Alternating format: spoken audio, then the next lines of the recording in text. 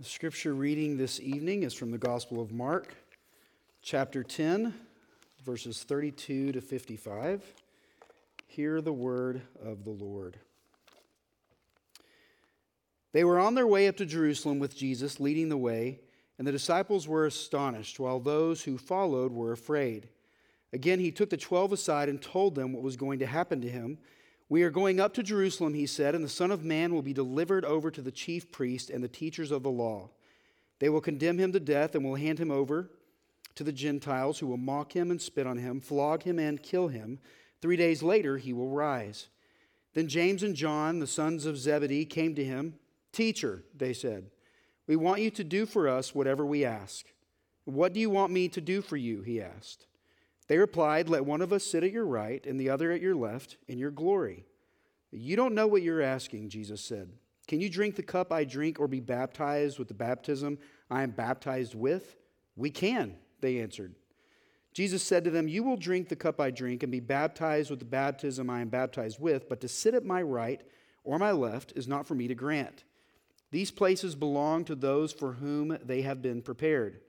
And when the 10 heard about this, they became indignant with James and John. Jesus called them together and said, "You know that those who are regarded as rulers of the Gentiles lord it over them, and their high officials exercise authority over them. Not so with you. Instead, whoever wants to become great among you must be your servant, and whoever wants to be first must be slave of all. For even the Son of Man did not come to be served, but to serve, and to give his life as a ransom for many." Then they came to Jericho as Jesus and his disciples, together with a large crowd, were leaving the city. A blind man, Bartimaeus, which means son of Timaeus, was sitting by the roadside begging. And when he heard that it was Jesus of Nazareth, he began to shout, "Jesus, Son of David, have mercy on me." Many rebuked him and told him to be quiet, but he shouted all the more, "Son of David, have mercy on me." Jesus stopped and said, "Call him." So they called to the blind man, "Cheer up, on your feet, he's calling you."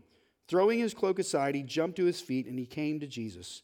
"What do you want me to do for you?" Jesus asked him. The blind man said, "Rabbi, I want to see." "Go," said Jesus. "Your faith has healed you." Immediately he received his sight and followed Jesus along the road. This is the word of the Lord. Thanks be to God. So we're continuing in Mark, and tonight there's sort of three different pieces of this story that I want to tell you about.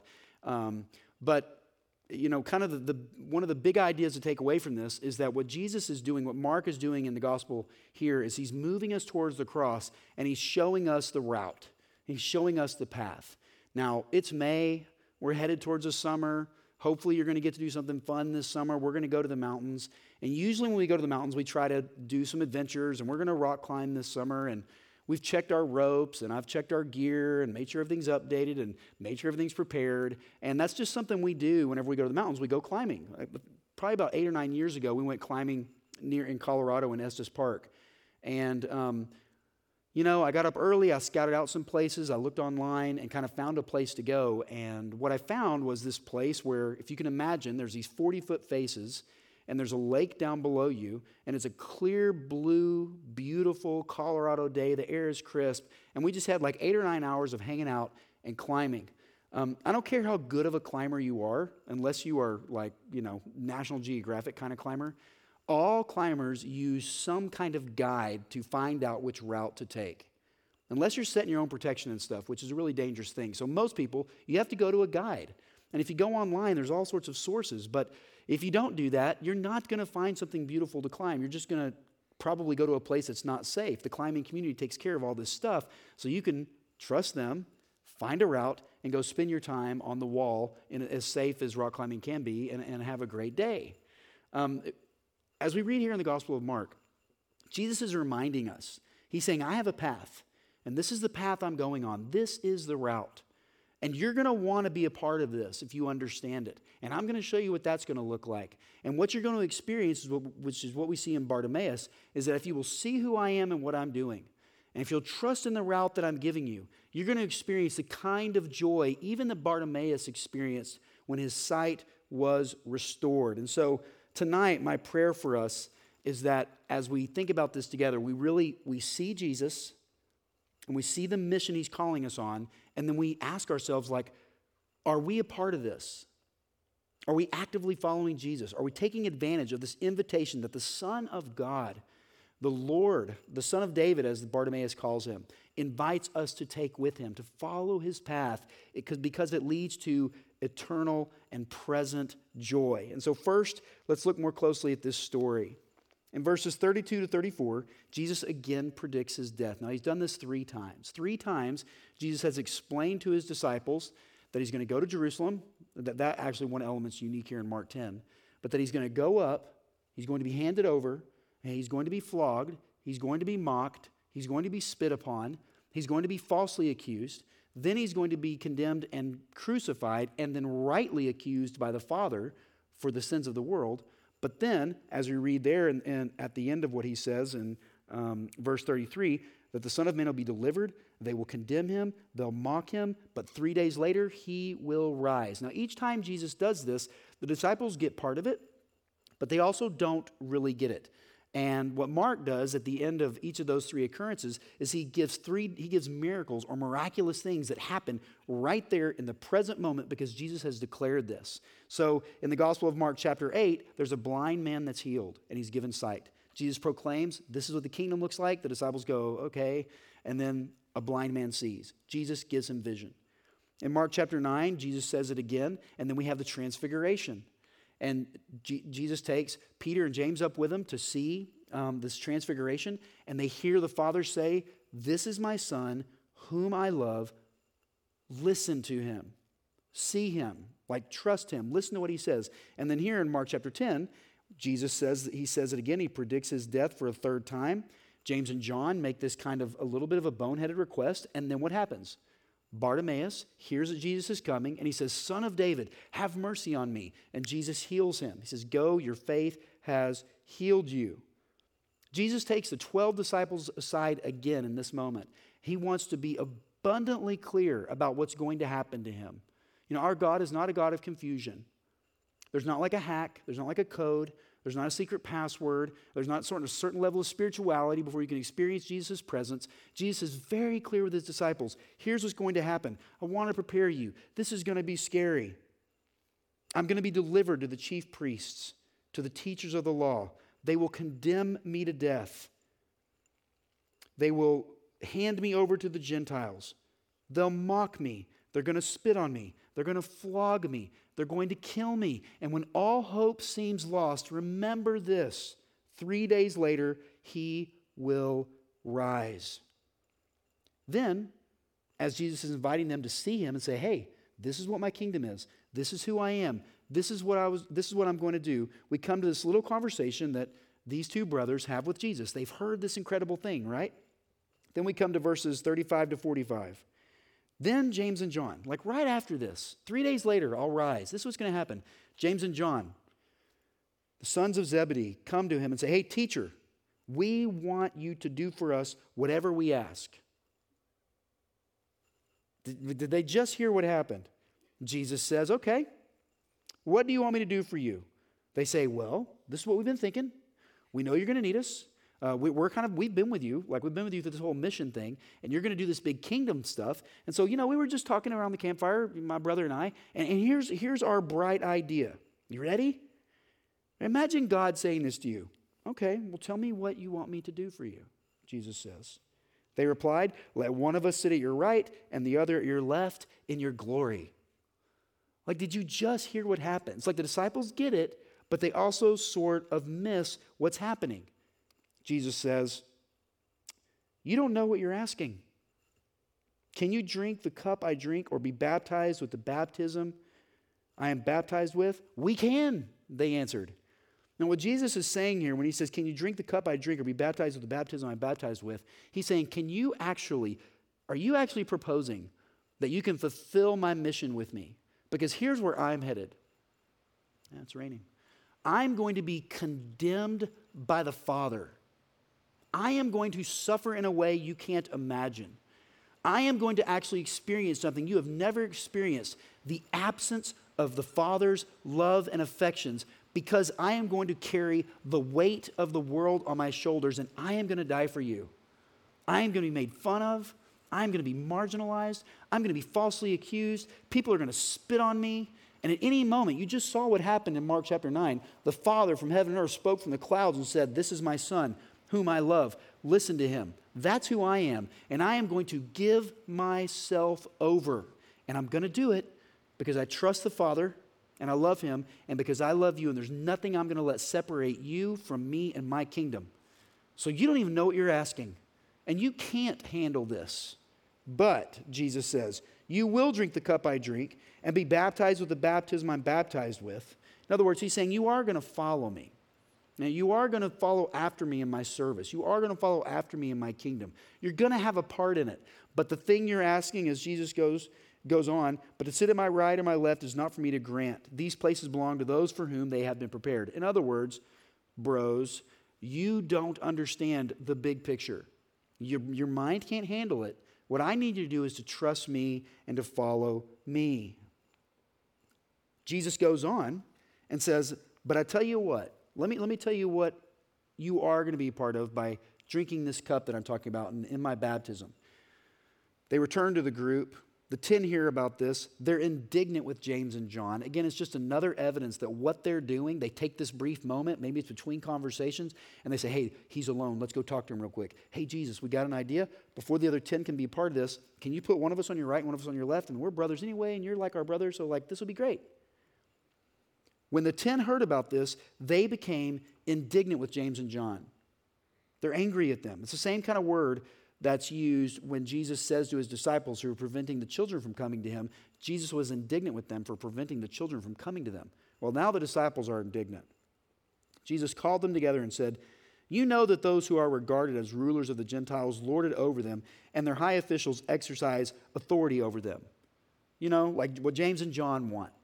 You know that like people who are in charge, people who are the rulers, people who are the lords, they have authority, and they have power, and they have position. You know how that works, right, guys? Yeah, we know. Verse 43. Well, not so with you. So now Jesus is revealing what his kingdom looks like. Instead, whoever wants to become great among you must be your servant. And whoever wants to be first must be slave of all. For even the Son of Man did not come to be served, but to serve and to give his life as a ransom for many. So this is, Jesus is wrapping this together for James and John and for all the disciples. James and John have just asked, can we be at your right hand? And Jesus says, well, here's the thing. I'm going to be given as a ransom for many. And that's not something you can do. But what you can do is you can imitate who I am and what I'm doing and how I'm living and how I'm revealing the kingdom of God by serving others, by even becoming a slave to others. Because in doing that, you are really reflecting who I am in my kingdom. How do the disciples respond? Well, we don't know. Mark doesn't tell us. But it seems like crickets. We come to verse 46. They came to Jericho. Jesus and his disciples, together with a large crowd, were leaving the city. So now they've come into Jericho. People have been around. This is all taking place. Now they're leaving Jericho. They're heading to Jerusalem. And on their way out, a blind man named Bartimaeus was sitting by the roadside begging. And when he heard that it was Jesus of Nazareth, he began to shout, Jesus, Son of David, have mercy on me. So Bartimaeus cannot see. He's blind. But do you see that he's seeing who Jesus is? He's calling out and saying, Jesus, Son of David, have mercy on me. He can't see physically, but he's hoping in his heart. He's communicating with his words. Okay, you are Jesus of Nazareth. You've been doing amazing things. I've heard about you healing people in Bethsaida. The rumors have spread. Son of David, heal me. Have mercy on me. For him to call out to Jesus as Son of David is to say, King, Lord, Master, will you please have mercy on me? The concept of mercy being given, what you don't necessarily deserve or what you can't claim as a right that is owed to you. He calls out and say, will you just give me from your love? Will you do this for me? I can't see. Many rebuked him and told him to be quiet, but he shouted all the more. Just envision this in your head. Jesus stopped and said, call him. Bring him over here. So they called to the blind man, and now apparently the disciples have a skip in their step because they're saying, hey, cheer up, on your feet. He's calling you. And throwing his cloak aside, he jumps to his feet and he comes to Jesus. Now, Jesus asks him the same question that he asked the disciples. You ready? What do you want me to do for you?" The blind man says, "Rabbi, I want to see." Not, "I want position." Not, "I want power." Same question. The blind man says, "Rabbi, I want to see." And Jesus says, "Go. Your faith has healed you." And immediately he received his sight and followed Jesus along the road. This man saw Jesus. He saw who he really is, that he's the King, he's the Lord. But he's also the one who can be merciful. Do you ever think, when you think about your relationship with God, or you think about his interactions with our world, do you understand that God actually expresses kindness and goodness to people who don't care about him and who are not interested in him? How much more does he express kindness and goodness and love to those who call him Father?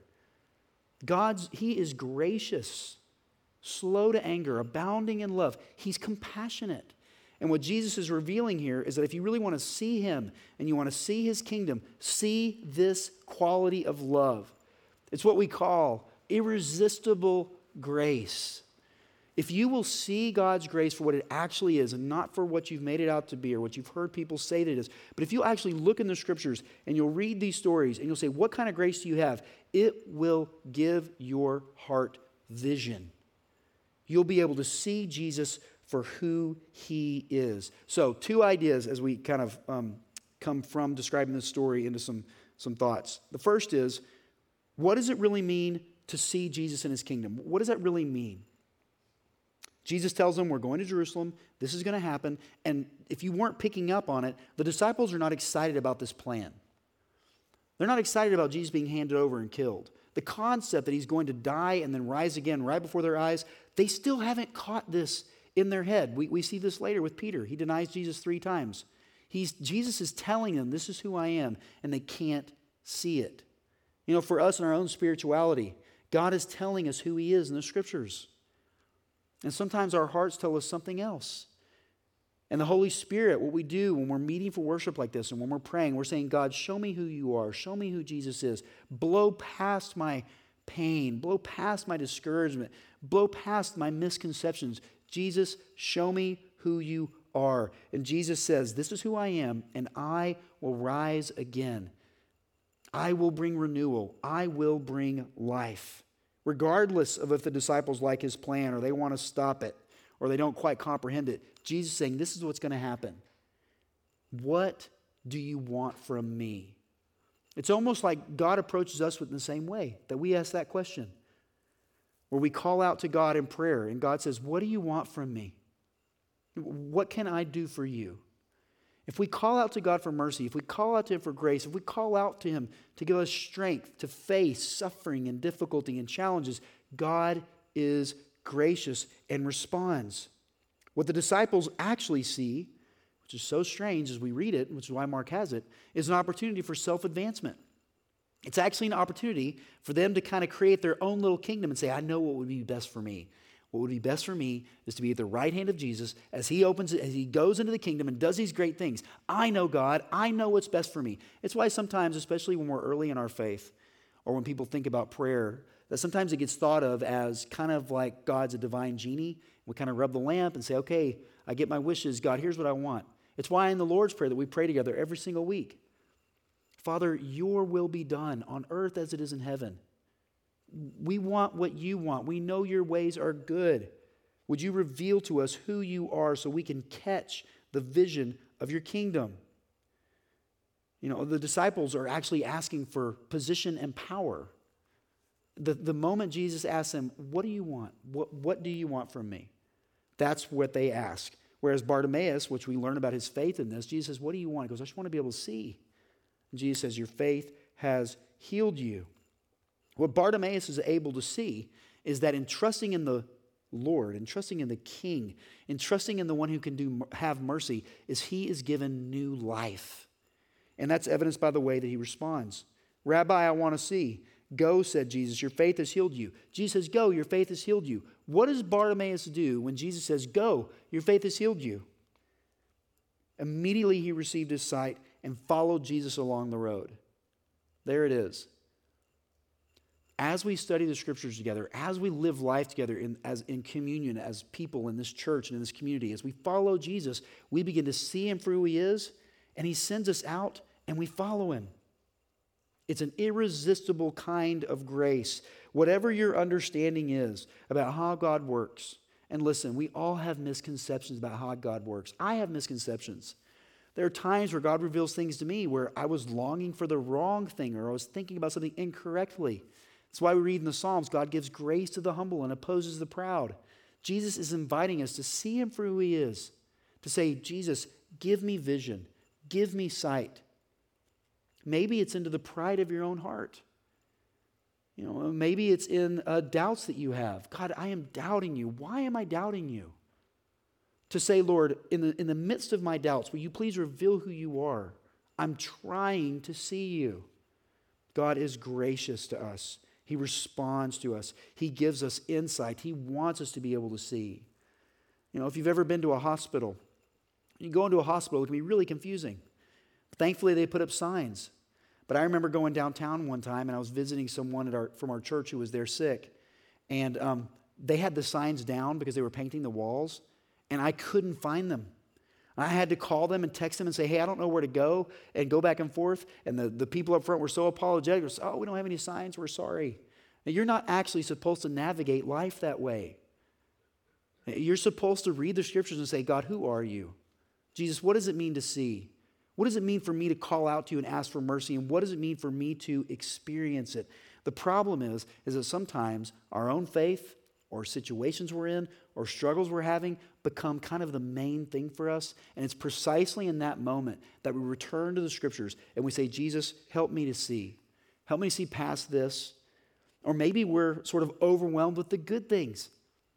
I remember when I was younger how often I would pray, God, please help me be a good student, like minutes before my test, right?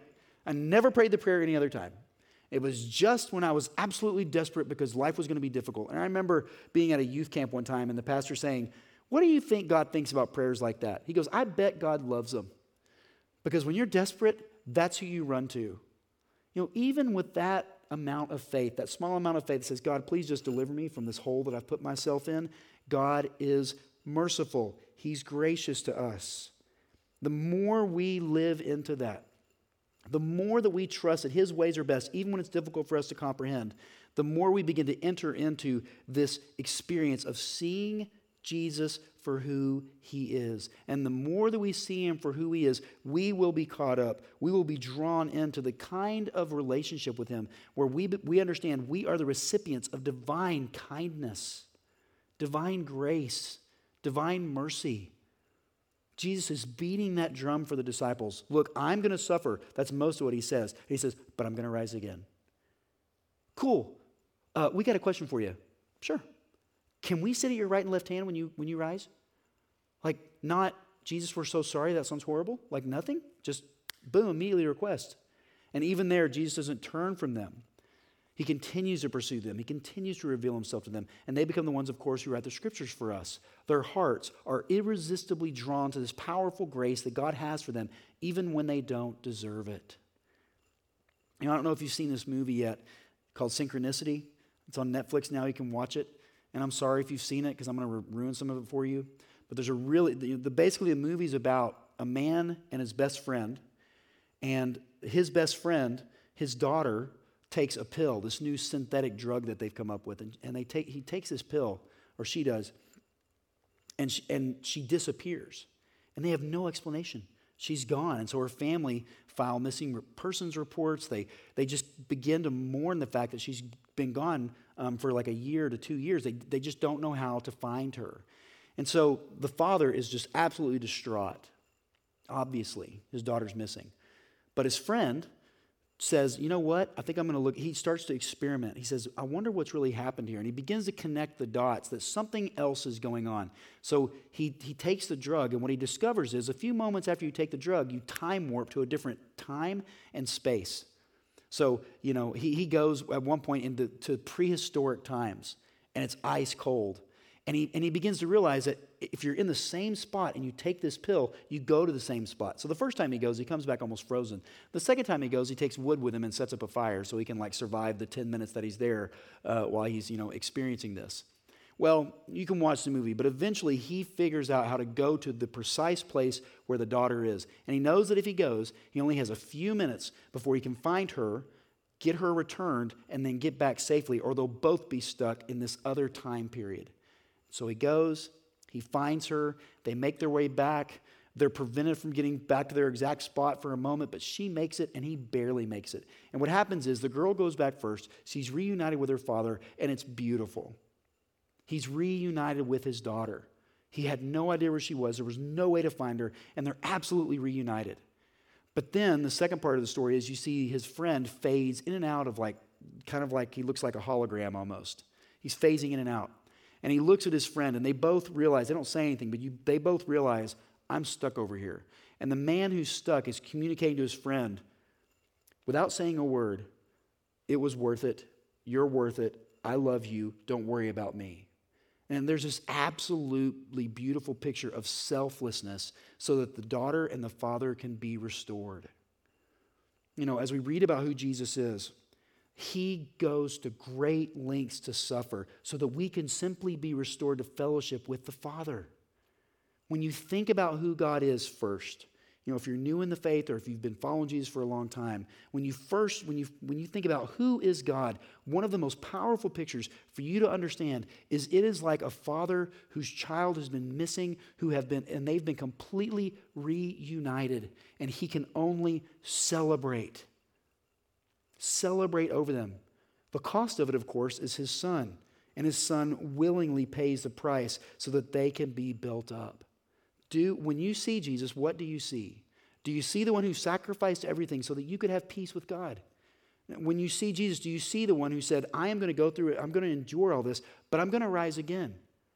There's enough people in here, you've either experienced or people who have experienced deep hopelessness and struggle and dark moments. Jesus' resurrection brings light back into the darkness. He's in the business of making dead things come to life. Bartimaeus sees that, and he calls out, and Jesus says, go, you're healed. Okay, so do you see Jesus? And then secondly, what does it mean for us to actually follow him? How can we enter into following Jesus? As Christians, that's what it means for us to be a Christian. We believe Jesus died for our sins. We put our hope in his resurrection. He promises that resurrection will be ours. But what does it mean for us to live daily in light of the resurrection? Or what does it mean for us to live daily and see Jesus? A couple ideas here. One is to see Jesus' words regularly. And why do we meet for worship every single week in this church? Why do we read the scriptures every single week in this church? Because one of the most important things for your soul to grow and to flourish and to develop a hope that can withstand even the most difficult of circumstances is that you see Jesus' words regularly. Psalm 119 says, I have hidden your word in my heart so that I might not sin against you. Titus chapter 2 says that for the grace of God that brings salvation has appeared to all people. It teaches us to say no to ungodliness and worldly passions and yes to an upright and godly life. Or 2 Timothy 3:16, which says, for all scripture is God-breathed and useful for teaching and rebuking and correcting and training in righteousness so that we can be thoroughly equipped. God's word is meant to be a cup we drink from often. You need to hear God's word. You need to see Jesus in the scriptures. It's not just a discipline for the sake of knowledge. Actually, this is the food for your soul. Remember the Father's words in Mark chapter 9, verse 7. This is my son, whom I love. Listen to him. If you want to know the key to spirituality, the key to growing spiritually, if you feel sort of vacant or you feel like you've had a dry spell, I just want to challenge you to remember that all of God's word is living and breathing and active. And for you to say, God, I am struggling. I feel like you're distant. I'm going to read your word. I'd challenge you to go back and read Mark chapter 10 and say, God, I want to see you. I want to see you in my life. I want to see you in my marriage. I want to see you in my parenting. I want to see you in my workplace. I want to see you in my school. I want to see your goodness and your grace bubble up. I want to see it. To have faith that God's word is strengthening you. You know, when you're looking at Jesus' word, you're being contemplative about his glory. C.S. Lewis, in his book, The Weight of Glory, says this: the sense that in the universe we are treated as strangers, the longing to be acknowledged, to meet with some response, to bridge some chasm that yawns between us and reality is part of our inconsolable secret. And surely, from this point of view, the promise of glory becomes highly relevant to our deepest desire. For glory means good or rapport with God, acceptance by God, response from God, acknowledgement by God, and welcome into the heart of all things. The door on which we have been knocking all our lives will open at last, and then our lifelong nostalgia, our longing to be reunited with something in the universe from which we now feel cut off, to be on the inside of some door, which we have always been on the outside, is no mere neurotic fantasy, but the truest index of our real situation. At present, we are on the outside of the world, the wrong side of the door, but all the leaves of the New Testament are rustling with the rumor that it will not always be so. Someday, God willing, we shall get in. God is preparing for us in many ways. Jesus tells us of this in the Gospel of John chapter 14. That he's preparing even a place for us that we can barely imagine. Jesus is offering an unassailable and eternal hope, and it's available to you right here in the Scriptures for you to feast on. If you want to see Jesus, if you want to grow spiritually, one of the most important things you can do for your soul is to read the Scriptures. It's why we're in worship right now. It's why we spend so much time studying God's Word, because we need to see Jesus and we need to see His kingdom. Secondly, we need to understand Jesus' version of greatness. Now, if you were going to define for someone, okay, what's so great about being a Christian? You know, you'd say, well, I'm forgiven. You know, God loves me. I'm not perfect. I'm in process. Those are all true. But if someone were to ask you, okay, what does it mean to be a great Christian? Like, what does a really great Christian look like? James and John have their ideas. They want to sit at the right hand and the left hand. Jesus says, what do you want me to do for you? Well, we want to sit at your left and right hand. We want position. We want power. We think that's the key to our hearts being satisfied, is to have power. Then with the blind man, Jesus says, what do you want me to do for you? Rabbi, I want to see. If we will call out to Jesus and say, I want to see, He'll begin to show us what real greatness is. And what is real greatness? Instead, whoever wants to become great among you must be your servant. And whoever wants to be first must be slave of all. For even the Son of Man did not come to be served, but to serve, and to give His life as a ransom for many. You know, I once heard a friend say, it's really powerful, I think, Jesus will never ask you to forgive someone more than He already has to forgive them. Like, as difficult as they've been for you, or as much as you're struggling with it, just understand this. Jesus had to forgive them way more than you. He's just asking you to forgive them for whatever they've done against you. Now, not to downplay the impact of someone sinning against you, and I know it can be something as minor as being slightly overlooked or a far more offensive thing. But in general, the idea of forgiving people, who would say that's easy to do? It's not easy to do. And yet Jesus is saying, if you really want to figure out what it means to experience greatness in my kingdom, if you really want to experience the kind of life and the renewal and the promises I'm offering to you, here's what it looks like. I want you to be creative about finding ways to serve each other. You know, what does it mean for you to consider the good of another above yourself? What does it mean to begin to say, okay, how can I love well? Now, of course, not everybody's married, but you have relationships of people you're close to. But I'll tell you, in my marriage, it's the best lab ever for me to figure out, okay, how can I creatively love as the primary motivation of being kind versus trying to love to kind of prove either I'm being very forgiving or to sort of make a point over here or a little passive aggression or, whatever other tools I'm really good at employing in my marriage. Jesus is inviting us He's saying, if you want to see my kingdom really come to bear in your marriage, or come to bear in your relationships, or come to bear in your parenting, or in your friendships, or in your families, if you really want to see it come to bear, if you really want to experience it, follow my service of you in serving others. And that is when greatness will begin to reveal itself. It's so counterintuitive for us. You're saying that if I consider the good of another person above myself, that I'm going to tap into like divine glory? Yeah, that's what Jesus is saying. Do we really see him for who he is? Do we believe his version of greatness is really going to satisfy us? It means, do we trust and have faith in who Jesus is and what he said above what we think power can give us? Or above what we think position can give us? Or above what we think influence can give us? You know, the question of where can we serve and love others is a question of where can I express Jesus' greatness in all these places? If you're interested in being part of the kingdom of God, if you're interested in bringing the kingdom of God to bear in places you love and care for, Jesus is saying, here's the key.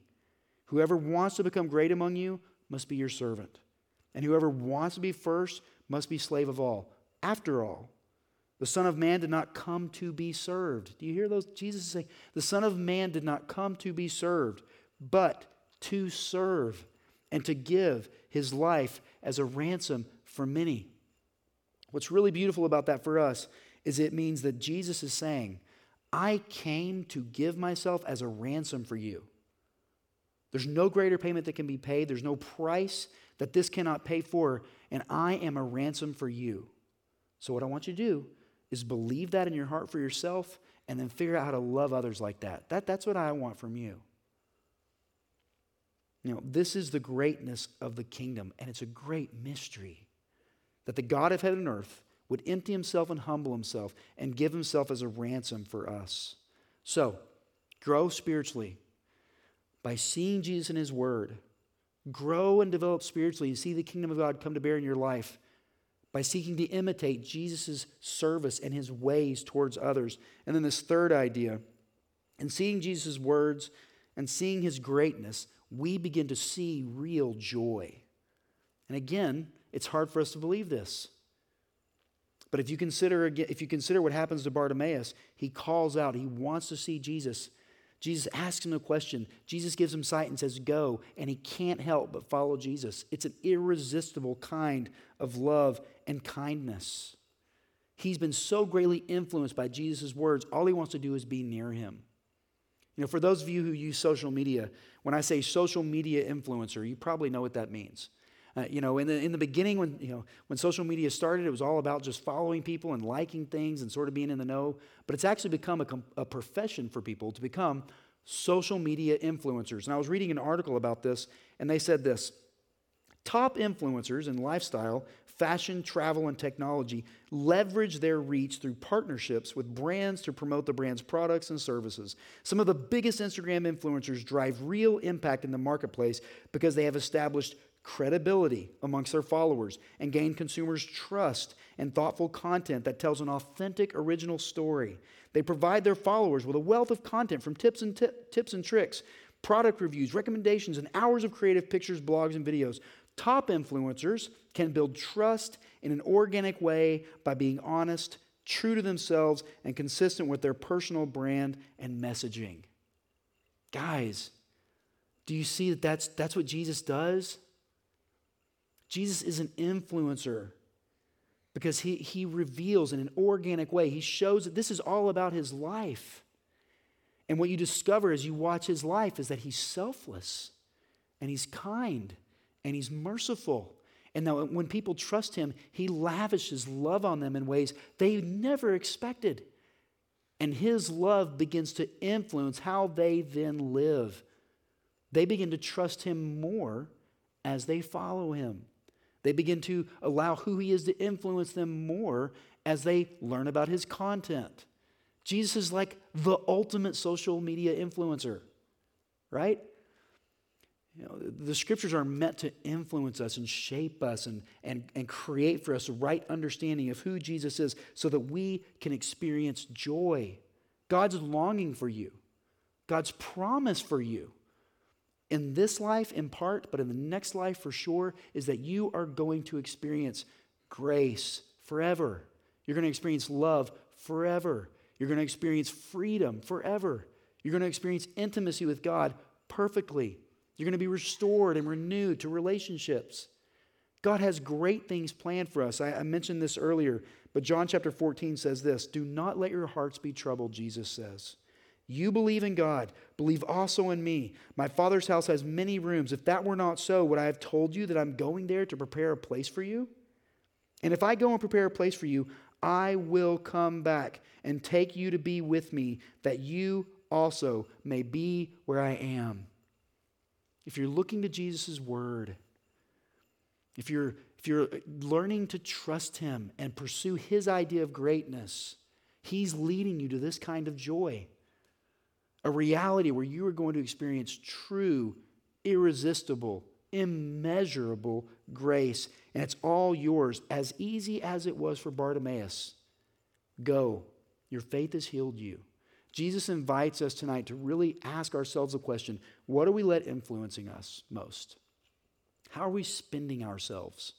How are we working out our lives? You know, when you're in 10th grade, all you can do is wait to be in 11th grade. And when you're in 11th grade, you're thinking college is going to be the real answer to all your prayers. And then you get out of college and go, oh my goodness, I have to get a job. And then you finally get a job. Okay, finally we've done it. Look, I'm 45. That's a lie. God has created you for joy today, meaning today, grace today. There's no leveling up before you get to experience it. He welcomes you to approach him by faith, to see his sacrifice for you and what he's accomplished for you, to see his calling upon you, to understand and to pursue how to be great in his eyes, which means how to serve each other, how to love each other. You know, my 1-year anniversary is coming up here at Grace in July. And in my short time here, I have been so humbled by how I've seen people in our church serve me and serve and care for one another. That's all Jesus stuff. He's actively at work in our church. There's greatness in that sense in our church. And it's really beautiful and it's meaningful. And God's inviting us to lean into that so that we can taste and see that he's good. We can really experience joy. As we approach the table, I want you to ask that question of yourself. Where are you looking really to define your life and to understand his word? Now, where are you, when you think of greatness, like what is it you can finally be content with and how you spend your life? Are you seeking to be great as Jesus defines it? And when you ask the question of where am I really finding joy, the God of heaven and earth, the Lord, the Son of David, calls out to you, has mercy on you and says, I want you to have peace. I want you to have joy, and this is where it is found. So as we celebrate the supper, it's an opportunity for us to ask Jesus to increase our faith that we might celebrate him and that we might see his kingdom together. All right? Let's pray together. Lord Jesus, we thank you for your word. We thank you for the stories that we have in the Gospel of Mark, where you tell us very clearly that you're one who is willing to suffer, to be mocked, to be spit upon, to be condemned, not just by men, but by your Father, to give yourself as a ransom for many, to give yourself as a ransom for us. We pray that your Spirit would help us to understand that you died, but you rose again, and that we might take great comfort and great courage and great hope from the fact that you are our King. You are our Lord, and you are one who comes to be gracious to us. Would you give us the faith that we need to be able to live into that joy that you have prepared for us? We ask all this in Jesus' name. Amen.